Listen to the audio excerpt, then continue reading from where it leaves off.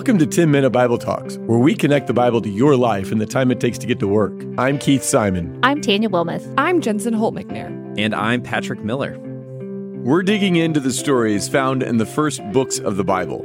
They're not just some of the best stories in the Bible, they're some of the best stories in all of human history. Right now, we're in the book of Genesis.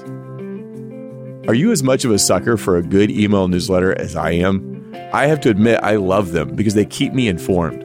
Unfortunately, they don't really help me grow in my faith. What if you gave Jesus access to your inbox?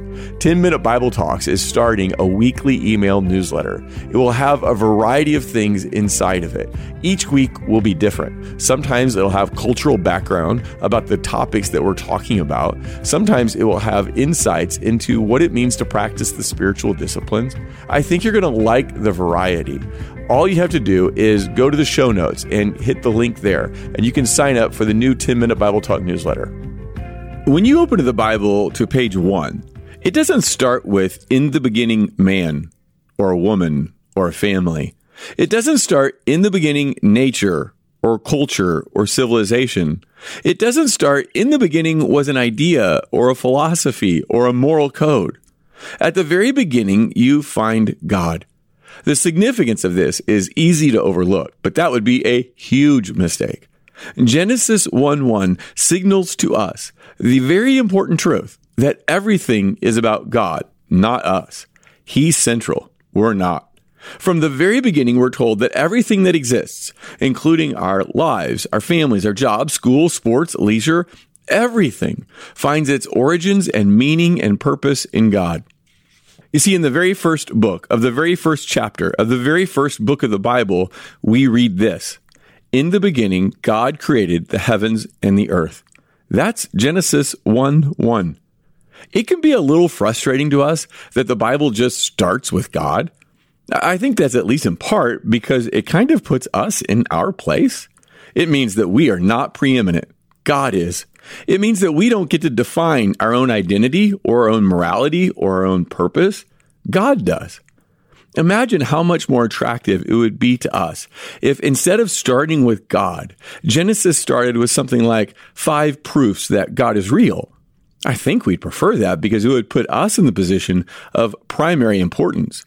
It would put us in charge because then we could sit back and evaluate the arguments and decide if we think that those arguments are strong enough to get us to believe in God or not. But the Bible will have none of that. God refuses to submit to our judgments. The Bible very intentionally puts us in our place when it starts, in the beginning, God. God is. Now, deal with it. We don't evaluate him. He evaluates us. He's not accountable to us. We are accountable to him.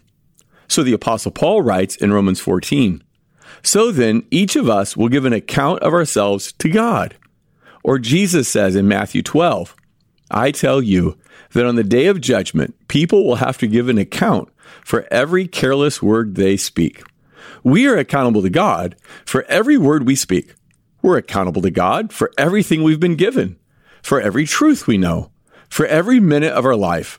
We're accountable to God for every dollar we spend, every relationship we have. And the fact that we're accountable to God makes us uncomfortable because we don't want to have to answer to someone else. We want to live for ourselves. We want to answer to no one but us.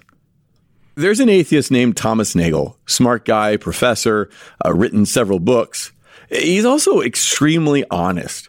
Listen to what he wrote here. He said, I want atheism to be true. And I'm made uneasy by the fact that some of the most intelligent and well-informed people I know are religious believers. It isn't just that I don't believe in God and naturally hope I'm right in my belief. It's that I hope there is no God. I don't want there to be a God. I don't want the universe to be like that. See what I mean by his honesty? He's just saying he doesn't want there to be a God because he doesn't want to be accountable to God. He doesn't want to have to live by God's commands. He wants to live for himself.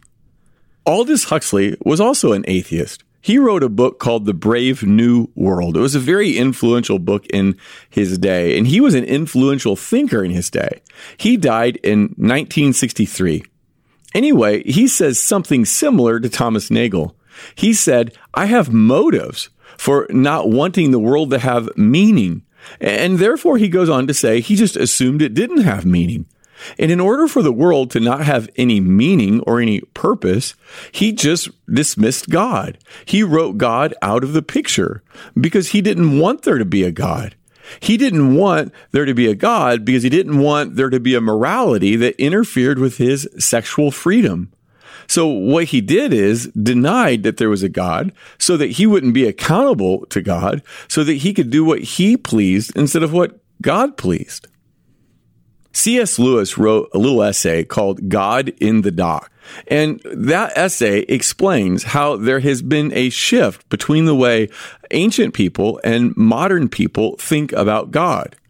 Lewis says that ancient people used to understand that God was the judge and that human beings were in the dock. That's where the essay gets its name, God in the Dock. That human beings were in the dock. In other words, that is the place in the British court system where the accused sat. So human beings sat under the authority of God the judge. But he says that modern people have switched roles with God. That we have put God in the dock, and we have made him answer to us. And so we have questions for God. God, why did you allow this to happen? God, why haven't you changed this situation in my life? God, why is there evil in the world? God, when are you going to make my life better? When are you going to answer my prayers? When are you going to get about the things that I think you should be about? Now, Lewis says that what happens is that we ask these questions, and then if God gives us answers that we like, we say, okay, God, great, I can live with that. And if he gives us answers we don't like, we might write him off like Aldous Huxley or Thomas Nagel or any of the other ways that we can write God out of our lives. Lewis says the fundamentally important thing is not whether we think God has good answers to our questions. The fundamentally important thing is that we have switched places with God, and we now believe that God owes us answers, and that we will evaluate those answers and tell God whether his answers measure up or not. See, we have put God in the dock. We have come to believe that he is accountable to us. He must answer to us. He must please us. And yet, that's exact opposite of what Genesis 1:1 teaches. Picture that you're holding a Bible in your hands. Now, you can put that Bible on the ground and step on it and say, I have authority over this Bible. I stand on top of God and his word. Or you can take that Bible and put it over your head and say, I am under the authority of God. I am under the authority of his word. And although I don't understand everything that God is up to, I trust him. He's the one that calls the shot. I answer to him, not the other way around. Genesis 1:1 says, in the beginning, God. In other words, God is above us, not below us. We don't stand on him. He stands in authority over us. Genesis 1:1 is full of important truths. This is just one, that we are accountable to God. But we could also say there is a God that is separate from nature. There is a God that has created everything, and I owe him my allegiance. Genesis 1 teaches us that our meaning and our purpose are found in God. He created everything for his purpose. It teaches us that the natural world is good because after God created, he pronounced that it is good. In fact, when he created the first people in his image, he declared that they were very good. So God created a world for his purpose, a world that was free from sin, a world that pleased him. But I want to leave you with this. It's Proverbs 16:4. The Lord has made everything for his own purposes. That means the Lord has made you for his purpose. Do you want God's purpose in your life? Will you submit to his word? Will you live today and every day? But today, will you live it in light of the fact that you will give an account of your life before God? And make decisions today that you will be pleased with when you stand before God and see him face to face.